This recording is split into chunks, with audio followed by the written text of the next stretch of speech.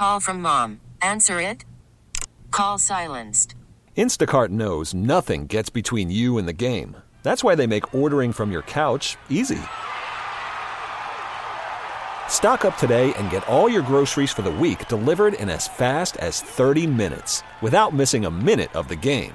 You have 47 new voicemails. Download the app to get free delivery on your first 3 orders while supplies last. Minimum $10 per order. Additional terms apply. This episode is brought to you by Progressive Insurance. Whether you love true crime or comedy, celebrity interviews or news, you call the shots on what's in your podcast queue. And guess what? Now you can call them on your auto insurance too with the Name Your Price tool from Progressive. It works just the way it sounds. You tell Progressive how much you want to pay for car insurance, and they'll show you coverage options that fit your budget. Get your quote today at Progressive.com to join the over 28 million drivers who trust Progressive. Progressive Casualty Insurance Company and Affiliates. Price and coverage match limited by state law. And we are coming to you live from the Rocket Mortgage Studios. When you want the ability to adjust your loan options in real time, folks, remember, Rocket can. It's Ken Carman on CBS Sports Radio, 855-2124-CBS. Going to get to the phones here in just a moment. I got to welcome in Pierno. Hello. Hello, Kenny. Hello, Ken. Now, we're going to do top 5 different. We're not doing the top 5 just next because this is going to be a short segment. Yeah. Because we got NASCAR owner coming up.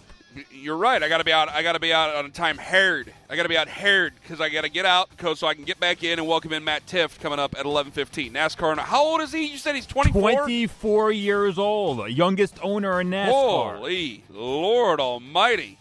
24 years old from up in my neck of the woods.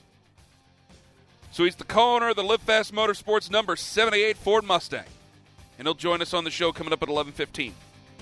So I want to have plenty of time for him. We got Marco Belletti at the bottom of the hour, and then we'll do our top 5 coming up then. If I'm not talking about Dale Earnhardt, this is the time of year I like to talk about Dale. All hail Dale. 20th anniversary, unbelievable. Time flies. Yeah, been a long time. Man, it feels like it was just yesterday. Sad to say, been a long time. So Pierno. All right. Well, again, tomorrow it's a Super Bowl of races, the Great American Race, the Daytona 500. So we're going to do the top 5 Daytona 500 finishes. So whether it was a wacky, crazy finish or just a memorable victory by one of the drivers, yes. Top 5 Daytona 500 finishes. I bet you and I are going to be in lockstep. This might be a quick one. I bet you and I are going to be. And I have a little surprise for you today, Kenny. With this top 5, we're going to include some audio. We have some audio to go with some of these 4 out of the 5 clips because the other clip just didn't sound too good. So, I'm betting one there's going to be, and there's a fight. Both drivers, they are frustrated. They know they have lost. That's great. Gotta love Ken Squire. It's Ken Squire, man. Gotta love Ken Squire. 855-2124-CBS. All right, I was going to talk about Urban, and I will. Let me get to Jack, and I don't know how this is going to go. Let me get to Jack in Cocoa Beach, Florida. He's next up on CBS Sports Radio. Hello, Jack. Hey, Ken. I'm from Rocky River originally. I heard your voice on the radio, and I couldn't believe it. It's really glad to hear your voice. Feels like home again. Well, thank you. Okay, yes, Jack. Sir. Now it says here. I want to just go ahead with the call here. I want to see where this is going to go. Thank you, though. But go ahead. All right. Now, I might recall this incorrectly. You're here to correct me. Okay. But when you fell on this sword, very good here. I mean, you really did fall on the sword, and you probably got all your listeners believing that you really feel bad for how you went for the Kansas City Chiefs. I do. But, however, I'd like to remind you of how all in you were with Johnny Manziel. So now I want you to compare these 2 airs, and now you can tell America which one you find worse. Okay, go ahead. I was on this network when Johnny Manziel was playing for the Cleveland Browns, okay? Now let me tell you this. Yes, the Johnny Manziel, and this is another lesson learned because ultimately I let my emotions get to me. I wanted him to work out so badly that I refused to see some of the warning signs, and in fact I refused to listen to some of the warning signs because, my co-host in Cleveland before he got he's got a serious girlfriend now, but back in the day Anthony used to go out in downtown, and boy, he'd get the reports, and he'd go, Kenny, this guy, and he wouldn't say it on the air. Jack's laughing because he knows about this. This guy, folks in Cleveland, the Johnny Wars were something that was real. Like, they could do a 30 for 30 called the Johnny Wars on what went on with media and fans about Johnny Manziel when he got drafted by the Cleveland Browns. And he would tell me, Kenny, but I got so indignant over not even giving him a chance that it flipped me, and then he ended up, Yeah, we all know how that ended up. So, but yeah. There was some other local sports talking heads that doubled down far worse than you. I'm not going to name their names, but you know who they are. You know who they are, and that's really all the basis was. As a people in the city and a hardcore sports town Cleveland is. We wanted it to work out. Exactly, you said that. We just really wanted it to be true. Regardless of what our senses were telling us. Yep. All right, now going forward now, I wanted to talk a little bit on the Super Bowl and that, but I don't think we have enough time. I'd like you to jump on your top thoughts on who we need to bring in for the Browns, because I'll tell you what, there's 1 million listeners right now. Since the Browns backers is the largest fan backer organization in the NFL, you got a lot of fans out there listening who want to listen to you and turning into your show right now that want to hear you talk on national radio about what the Browns need. Your top Jack. My top 3 guys I'd bring in? I think, some of these, as far as realistic guys, because this is what makes it tough here. This is what makes it tough here, Jack, is that if anybody names a free agent, if you were one of the last 8 teams in the NFL and the Browns were one of them, then I think that you can name any free agent and I go, yeah, go for him. You can win now. Your window's open now. Go ahead and go for that guy. And that can turn into a bad thing. That could Tennessee fans were pretty excited about Vic Beasley before, and that thing went to hell very, very quickly. So I get that there's 2 sides to this. If I were going to name guys right off the top, yes, I'd love to take a swing. And I know it's because Buccaneer fans might be listening. They go, well, he said something else. Okay, fine, but we got a little bit of time before free agency. Love Levante David. Love Shaq Barrett. Yep. I tell you what, and I heard from Zach Jackson yesterday that there will be a couple of Pittsburgh Steelers that are on the shopping list. Most notably Cam Sutton. Wow, and that might be be the Browns uniform. Yeah, wow. Yeah. That might be a player that I'd be interested in too. Jack, I thank you very much for the call. I got to run. I thank you very much for the kind words as well. Yeah, I ended up getting very emotional about the Johnny Manziel stuff, and boy, God, was I wrong. That probably what made us dislike him even more. If you're if you're a playoff team, and I'd even expand it to that if you really thought, unless you were one of the teams that maybe backed, like if you're the Bears or something like that, maybe you feel different about it. But if you were in a divisional round playoff game, yeah, see what you can do. Unless you really have no faith in your quarterback whatsoever. Like I did get a tweet about J.J. Watt. Ken, you got to mention Indianapolis with J.J. Watt. They don't have a quarterback. Yeah, they don't have a quarterback. If they can convince Andrew Luck to come back, or they can make a trade for somebody not named Carson Wentz, because I have zero faith in Carson Wentz. Sorry, I have zero faith in him. None. 1 year with anonymous sources is one thing. 2 years and 3 years with anonymous sources as you as a teammate, I have a problem with. You have other people in that organization now. If we're still hearing that, that's a major red flag to me. That's a refusal to either believe that part of it's your fault or a refusal to get better. Either way, I don't want any part of it. And I don't know if Indianapolis, as much as people say, well, Frank Reich had a relationship. Yeah, Frank Reich could be sitting there going, we don't want any part of this guy. No. So I wouldn't want any. If you're a Colts fan, I'd be very skittish on that. Very skittish. The Colts would make sense if they had a quarterback in place right now. Save me the Eason stuff. But if you're one of these other teams and throwing them in there, yeah, go ahead.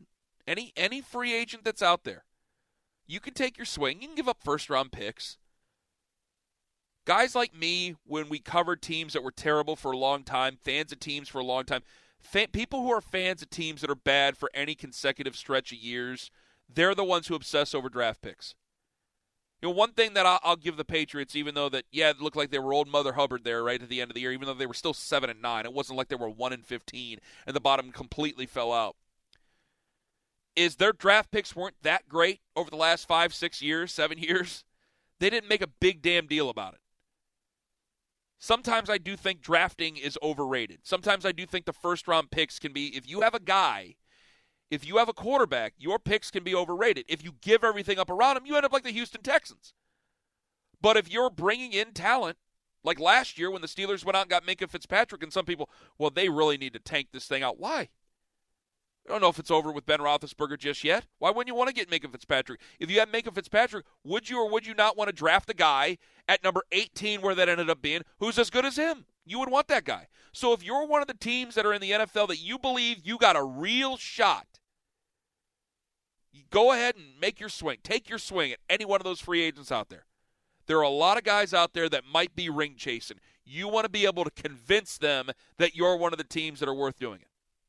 855-2124-CBS. I'll get to Urban Meyer coming up. I promise that. Probably around top 5 because I think the top 5 is going to be in lockstep with Anthony Pirno and myself. Up next, though, Matt Tifft, co-owner, Live Fast Motorsports, the number 78 Ford Mustang. We're talking NASCAR. We're talking Daytona 500. Next on CBS Sports Radio.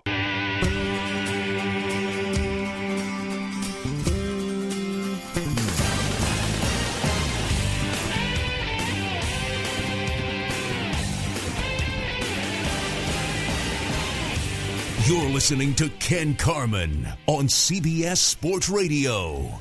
855-2124-CBS, 855-2124-227.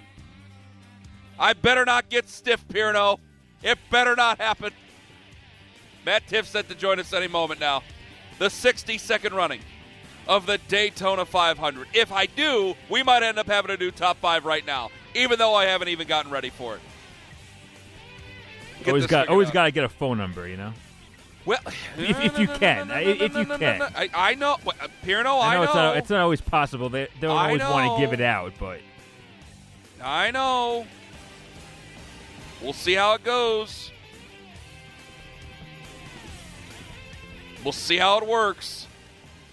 Usually NASCAR is very good with us, and this is a team owner. He should be very good with us. Now, there is stress today as he gets ready for the Daytona 500 tomorrow, and the driver B.J. McLeod.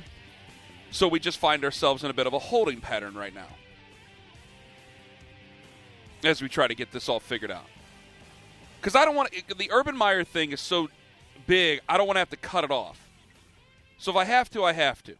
855-2124-CBS. So as we wait for Matt Tifft, I had to get this going here because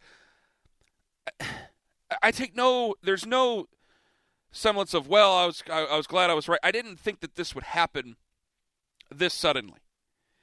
And I think Urban Meyer is learning a very tough lesson right now, is that this isn't college football, and I think he's very excited about this. But I also think he should remember, this isn't college football. You bring in a guy like Chris Doyle, and when you have professionals, because there were a lot of think pieces out there, and I know where I'm from, and I know we just took a caller from where I'm from. I am not an Ohio State fan. I don't claim to be. I never will. Don't even start on that. And Pirno rolls his eyes because I always have to use that disclaimer when we start talking about Urban Meyer or anything that ever has to do with Ohio State. When Urban Meyer first started to get the idea of going to the NFL, I did not have reservations for the same reasons that other people had reservations. People got very upset. The think pieces came out about 30 arrests at Florida, what happened at Ohio State, and I said, it's not the same. I can be indignant. I can be disgusted. I can say all these things. And the think piece is it doesn't change. 30 arrests are 30 arrests, and what happened at Ohio State was awful. And I so many times said nobody wants to believe anybody close to them are bad. That's not an excuse. That's an explanation. So was Zach Smith, and that whole thing got ugly, nobody wants to believe, while the texts were there, nobody wants to believe that people that they're close to, grandsons of people that they look up to, are somebody that is a person that could be nefarious, that could be a poor figure. Nobody wants to do that. And so, again, not as an excuse, but I didn't think any of that mattered in the NFL, because in the NFL, you have the law for that. We have a rule system in the NFL where you can kick that up to, you can suspend guys from a team if you really wanted to. You can fine players from a team. That usually happens with teams, but suspensions, things of that nature are usually left up to the league. You have league laws, you have owners that come together for it. It's usually left up to them. And when it comes to anything else, that's what the law is for. You're professional football players. This is a job. That's what the cops are for. And that's an ugly thing to say, but it's the truth when it comes to Urban Meyer. I thought that would be where it starts and where it finishes. With a guy like Chris Doyle and the complete turn in 180, and in a lot of ways rightfully so, because people are so upset about something like this. This is such a bad look by Jacksonville, by Urban Meyer, where you had to learn a lesson very, very quickly about this, is that there are things that you can believe in. And he can believe that what Chris Doyle said was wrong. He can also believe that what Chris Doyle said was wrong and that he could learn from him. He can believe that. But there's also going to be a perception to your organization for bringing that guy in. And whether or not the public, and we can believe in second chances, we can believe in third chances, we can do that. We can do those things. But there is a penalty to be paid to the public, whether it be a given amount of time, whether it be the interview process, charitable work, whatever it could be. There is something you have to go through to the public to make that sort of thing palatable. And while you even do that, there's going to be something that's said that's still going to be a group of people that's going to be very upset about something like that. You bring in other people that have had these problems, and this is where we have to draw the line. There are people who, what they do provides a service of entertainment. There are guys who get away with things, or they're forgiven quicker because of what they do. Because they're football players, baseball players, basketball players, we can watch them, we see them be successful, and that helps us in our heads. This is just how society works. It helps us in our heads forgive those people. Their greatness is personified, so it helps us rationalize no matter what we do. And because we're fans of these teams, we're always going to try to rationalize that our team's trying to do it right, whether it be college or pro or anything. It's going to help us come along with it. This is a position coach, or this is a strength and conditioning coach that rarely you see. And because he became the pinpointed problem in Iowa, that should have been your first recognition that this isn't worth it. Herb, buddy, you are under the microscope. The stories, I didn't write the stories. I didn't think they were as big of a deal going to the NFL as some other people did. The Christine Brennans of the world and so on, and people who have, and that's not a shot. We need whether I agree with them or not, that we need these people to try to hold coaches, to try to hold major figures accountable. That's not a shot. But the people who write these stories where you were under the microscope of whether or not you were going to take the Jacksonville Jaguar job or not, and the people who are upset, you've justified their position in a matter of weeks. Chris Doyle is who you decide to bring in after all this? After the University of Iowa, well, we've been friends for 20 years, and I've been through the vetting process. You've been through the vetting process, and you can believe that all you want. That person has paid their fiddler the best they possibly could, but you still have to understand that this is still also a political appointment as a head coach in the NFL. And because you're not in college anymore, you're dealing with players that while they're young, they're not as impressed as what college kids are. They're professionals now. They make money. And to them, while they don't make nearly the amount of money that you make and have made throughout your career, to them, they make bleep you money. Where they have their power. They have their opinions. They're grown men with jobs, with mortgages, with car notes, with things that they have to pay for. This is not college anymore. And I think that Urban Meyer was excited that this isn't college anymore. I don't have to worry about a board of regents and compliance or any of the other things. I don't have to worry about that. But already in the course of 3-4 weeks, you've missed the calling already. Get back to that coming up in a bit. 855-2124-CBS. We got him now. We welcome in Matt Tifft, co-owner of the Live Fast Motorsports number 78 Ford Mustang. Hello, Matt. Hey, well, sorry about that, guys. We had a little situation down here in Daytona because it is pouring rain, so final Daytona 500 practice was canceled. So we are trying to get our plans in place here for the Daytona 500 for tomorrow. So this was the final practice, right? Yeah, we had our first practice this morning and the final practice. So first practice was cut short and final practice was rained out. So we were scrambling, getting the tarps out, making sure our Ford Mustang was put to sleep a little bit there, so we didn't get. It's funny with these cars; they're not like street cars. There's little intricacies to everything, to where little bits of rain gets in the radius, the motor, whatever. It wreaks havoc when you have to race for 500 miles tomorrow. So we're trying to make sure everything was all good to go and our plan was in place today. So for a second I'm going, oh, gosh, because I was trying to watch final practice and I didn't even realize, it's raining. We might not be able to get them right at 11:15. But we got you. What are your feelings getting ready for the Daytona 500, Matt? I got a lot of questions to ask. I got a short amount of time. Go. What's your feelings right now? I'll use one-word phrases here. Excited, nervous, anxious, pumped, and scared to death. Are you going to be sitting on the box for this race? I will be, yes. I'm excited to get down there. It's going to be a totally different deal. It's been so different the whole weekend because as a driver, there's so many obligations and things to do. And as an owner, I've had all the obligations that, the 3 months leading up to this, but not this weekend. So it's a little bit weird. So I didn't even realize. I thought you were older than what you were. I thought you were like late 20s. You're only 24?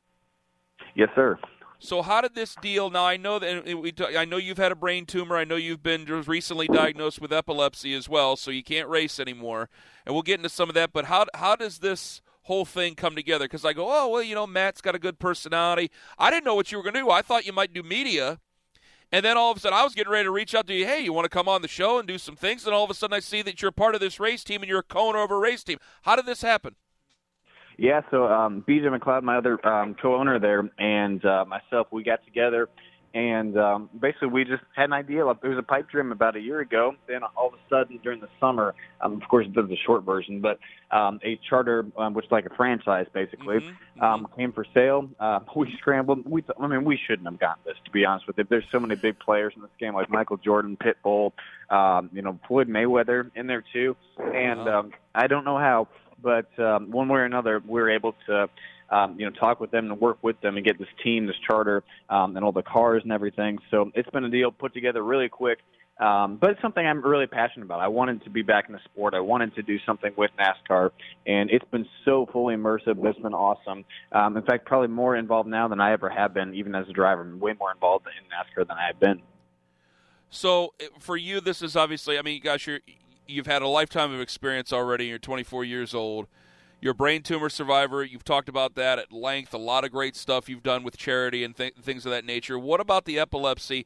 How did that get diagnosed? Because from some of the interviews I saw, you really wrestled with letting that being known because you really didn't want to admit you had it.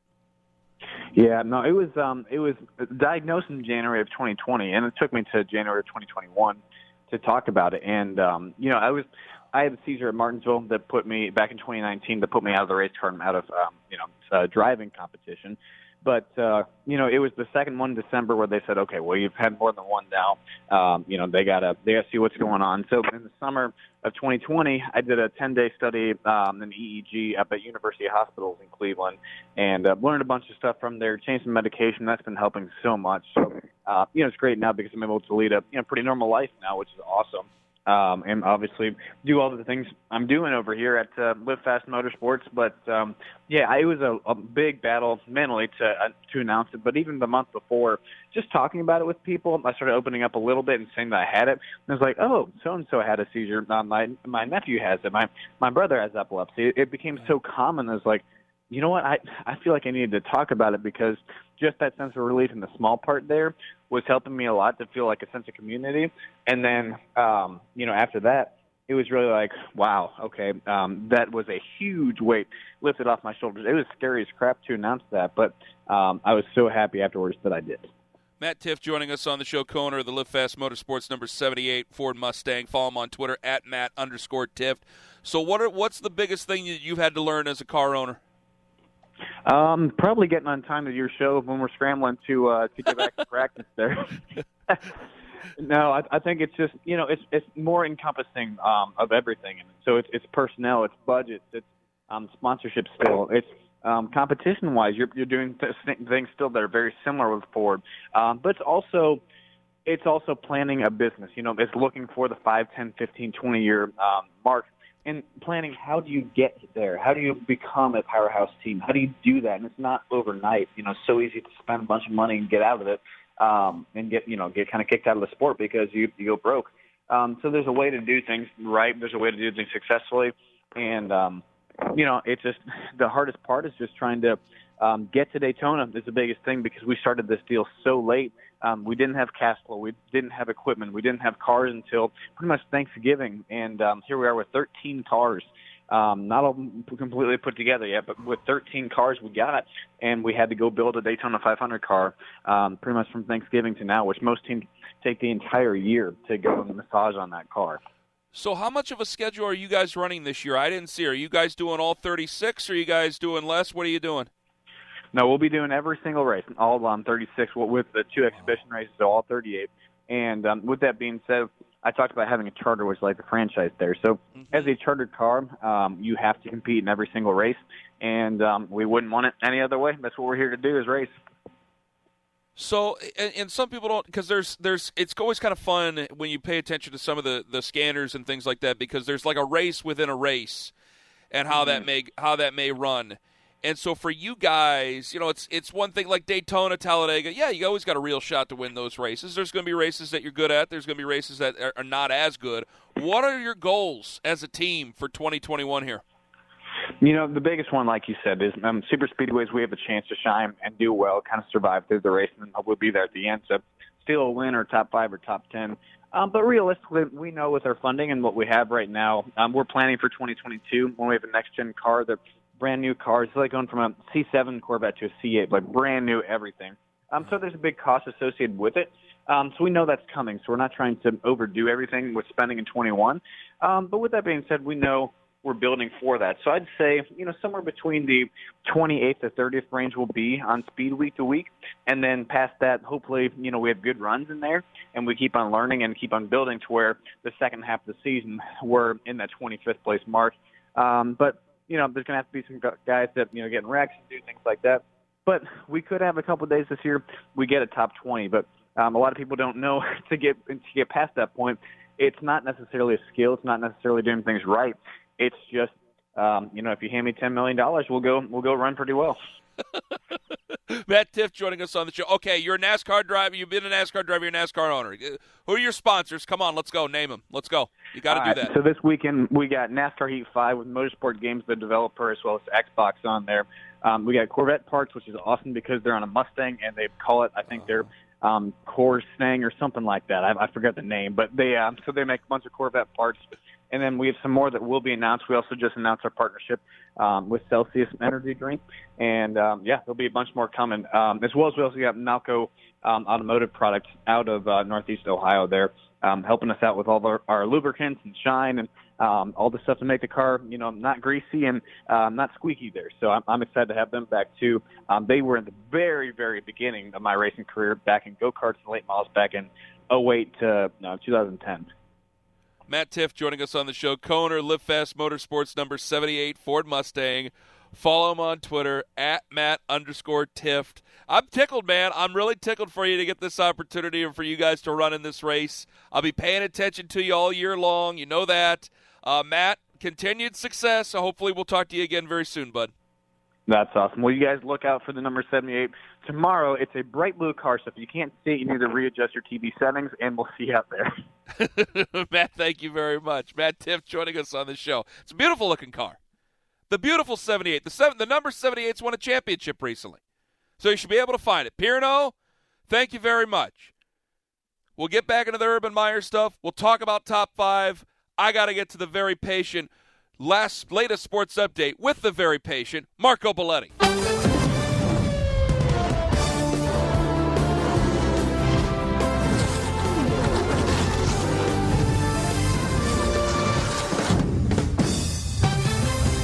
This is the Ken Carman Show on CBS Sports Radio.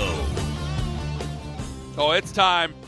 It is so time. I'm looking. This was one of the easiest ones to do, but we're going to go down memory lane here for a few of these. For a few.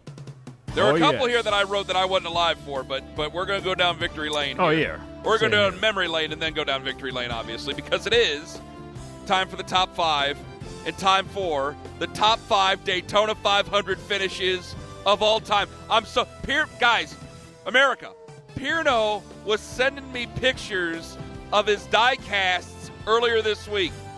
His 164th model, Hot Wheels, Tony Stewart's still in the package. You got that. You had a Rusty Wallace mug, right? Yeah, little cup. I do have a Rusty die cast up in my closet. I have to get out. Fantastic. My producer Kenny Kidd got me a.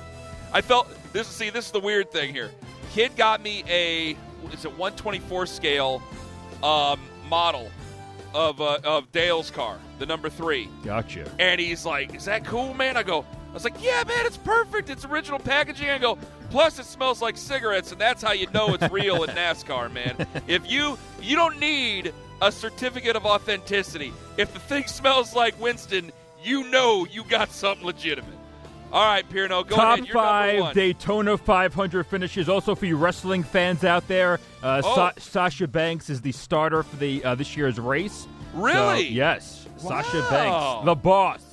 Good for her. Yes, the WWE SmackDown Women's Champion will be at the Daytona 500 tomorrow. All right, number 5 for me, going with Mark Martin, one of my favorites. You had mentioned when we were doing the paint schemes last week. Also one of the great paint schemes with the number 6 Valvoline. But, again, one of the greatest drivers of all time. He was trying to win the Great American Race as we go back to 2007 here. It was his 23rd attempt. It looked like he was on his way to victory. However, on the last lap, Kevin Harvick made a late surge. They were neck and neck. Kyle Busch attempted to pass them. He got loose, spun out, caused a massive wreck. You had Clinton Boyer flipping, and he skidded across the finish line on his roof. And then here's where the controversy comes in. The caution flag did not come out. Harvick just edged Martin to the finish line by, 0.02 of a second. Yep. So that was Harvick's first Daytona 500 win. Mendy felt that there should have been a caution flag, which might have helped Martin there overcome the late surge. So Mark Martin falls short the 2007 Daytona 500. Number 4. And here's when our audio comes in now. Yes. It was the Dale and Dale Show, 1993 on CBS. Here he comes, Earnhardt. It's the Dale and Dale Show as we come off of turn 4. You know who I'm pulling for. It's Dale Jarrett. Bring her to the inside, Dale. Don't let him get down there. He's going to make it. Dale Jarrett's going to win the Daytona 500. All right.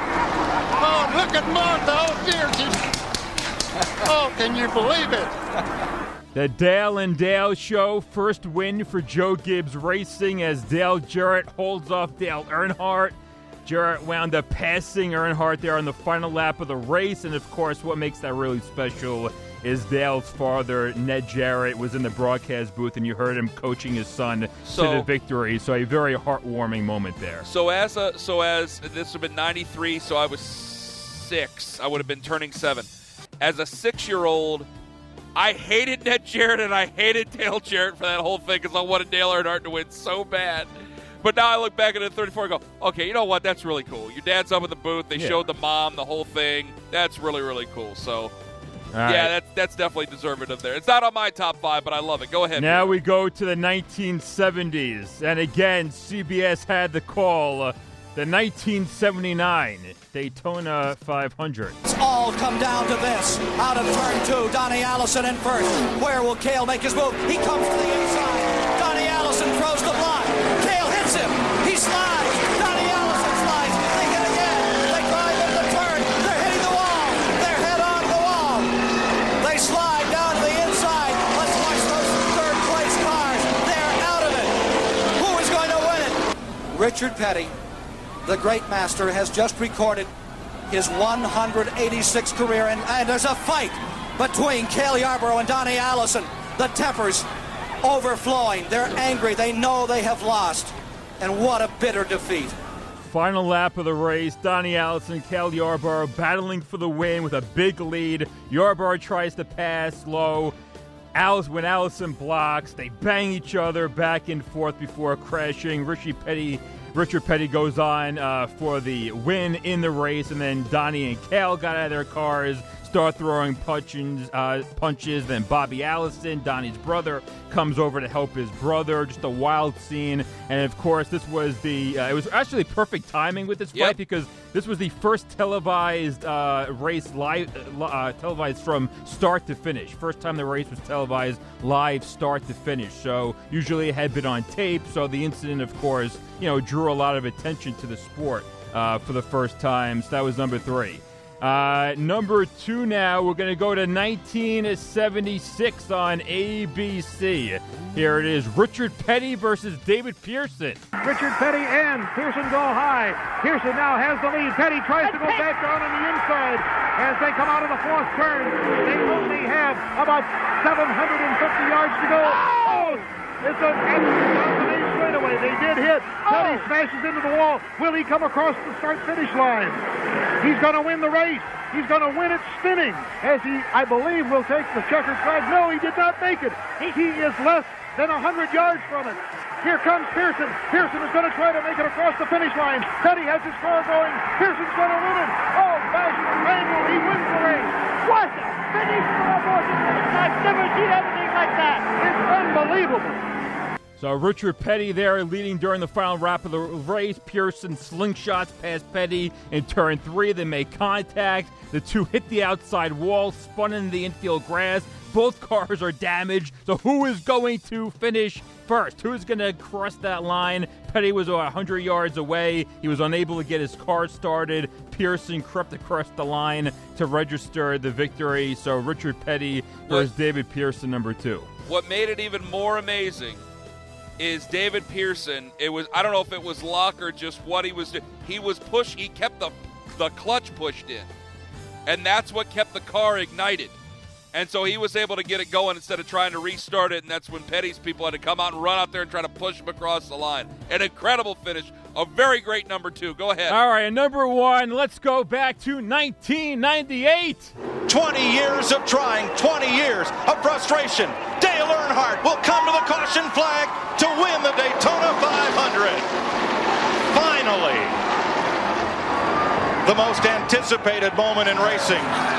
If John Elway can win the Super Bowl, Dale Earnhardt said he could win the Daytona 500. And he did. Mike Joy with the call on CBS. Dale Earnhardt was able to get his elusive victory there in the Great American Race. On his way to the winner's circle, of course, every crew member lined up at the exit of the pit road to congratulate Earnhardt on his victory. So the Intimidator, number 1 on my list, the 1998 Daytona 500.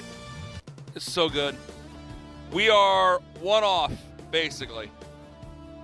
We are one off on ours. My number 5 is the same as your number 5. 07, Harvick over Mark Martin in the very final part. Now, I'm pulling for Mark Martin in a lot of ways, obviously, because it's been 23 years. He's never really great at super speedways. He's had wins at super speedways, but he hates them. And he hated them then, he hates them now even. But that move at the end, maybe there should have been a caution. I'm going, man, how did he just barrel through that quickly? Kevin Harvick did, and then ended up finishing in basically a photo finish. My number 4 was 76 with David Pearson. The wreck at the end, kept the clutch pushed in, and was able to get it going and get it across the finish line. Number 3, you're going to be surprised by this since I'm such a big Dale fan. Number 3 is 1998. That's my number 3. There are 2 more that I think are even more significant. Number 2 is 1959 Lee Petty. And the win over Johnny Beauchamp, the photo finish, it took 3 days, which, I mean, you got to give it to Big Bill France, man. Because they might have been able to get that thing developed by the next day, but no. That was the first time off the beach, right? Yeah. That was the first time. That was the first at the actual super speedway that was deemed unsafe and too big for open wheel cars, but just perfect for big, heavy American stock cars. And Lee Petty across the finish line where it took 3 days, that anticipation. You never know what you're going to see. The crown jewel race, the Daytona 500, right there in sunny Florida. It was perfect. There's great showmanship by Big Bill France. The guy was ahead of his time. He really was. Number one is 1979. It's got to be. For every reason you just said. And you hear the voice of Ken Squire has to feel 30 feet tall during that call. First off, he's got to tell everybody where the leaders are. So you hear him in the end going, our leaders are in, Richard Petty is in turn 4. Our leaders are in 4, meaning get the camera on Richard Petty. Basically, Ken Squire, the father of auto racing in America on television, had to call the race and direct it because they weren't used to shooting motorsports. They're used to shooting football and baseball and basketball and golf and all this. They weren't used to shooting motorsports live on television, flag to flag. CBS, they did an incredible job. They put the camera right down there along the fence to see him whooshing by, the whole thing, and then to see that type of a finish where the Northeast is in a snowed-in situation. People are going to, well, let's just watch this. And to see that unfold where there's a fight at the end, the bitter, the emotion, all of it, ushered in, I mean, really the golden age of stock car racing in America that carried over for the next 20 years. Now, I know they've fallen on some hard times today, and I hope that changes, but, boy, that came around, honestly, 25 years if you think about it. It was the mid-2000s where it started to take a slip, but my goodness, that was a great top 5. By the way, let's hear real quick from Dale post 98 on CBS. Just all them race fans and all them people have been saying, Dale, this is your year. Dale, this is your year. And, boy, a lot of them said it this year, all the way from Mr. France all the way down to Todd Parrott and all the guys on the team. The Daytona 500 is ours. We've won it. We've won it. We've won it. Fantastic from Dale Earnhardt. The Make-A-Wish girl with the penny, where he glued the penny on the dash, the whole thing. There was bouncing a step the whole week. And you go back the year before, remember when he did that barrel roll down the backstretch and then got back in the car because he felt he could fire it back up. The whole thing was fantastic. And then also another very good finish the year after in 99, him and Jeff Gordon battling it out. Gordon edged him out. Yep, that's right. The time I went in 05, it was Gordon who won. Got to get back. But what a fantastic top 5. Coming up in just about, let's give it about a good hour. We'll do work or shoot. Up next, Randy Cross. What did he think of Super Bowl 55? What's he think of J.J. Watt? Where's Deshaun Watson going? We'll talk to the 3-time Super Bowl champ. It's Ken Carman on CBS Sports Radio.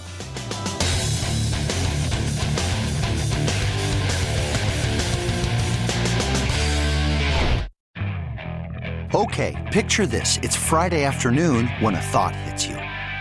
I can spend another weekend doing the same old whatever, or I can hop into my all-new Hyundai Santa Fe and hit the road. With available H-Track all-wheel drive and 3-row seating, my whole family can head deep into the wild. Conquer the weekend in the all-new Hyundai Santa Fe. Visit HyundaiUSA.com or call 562-314-4603 for more details. Hyundai, there's joy in every journey. This episode is brought to you by Progressive Insurance. Whether you love true crime or comedy, celebrity interviews or news, you call the shots on what's in your podcast queue. And guess what? Now you can call them on your auto insurance too with the Name Your Price tool from Progressive. It works just the way it sounds. You tell Progressive how much you want to pay for car insurance, and they'll show you coverage options that fit your budget. Get your quote today at Progressive.com to join the over 28 million drivers who trust Progressive. Progressive Casualty Insurance Company and Affiliates. Price and coverage match limited by state law.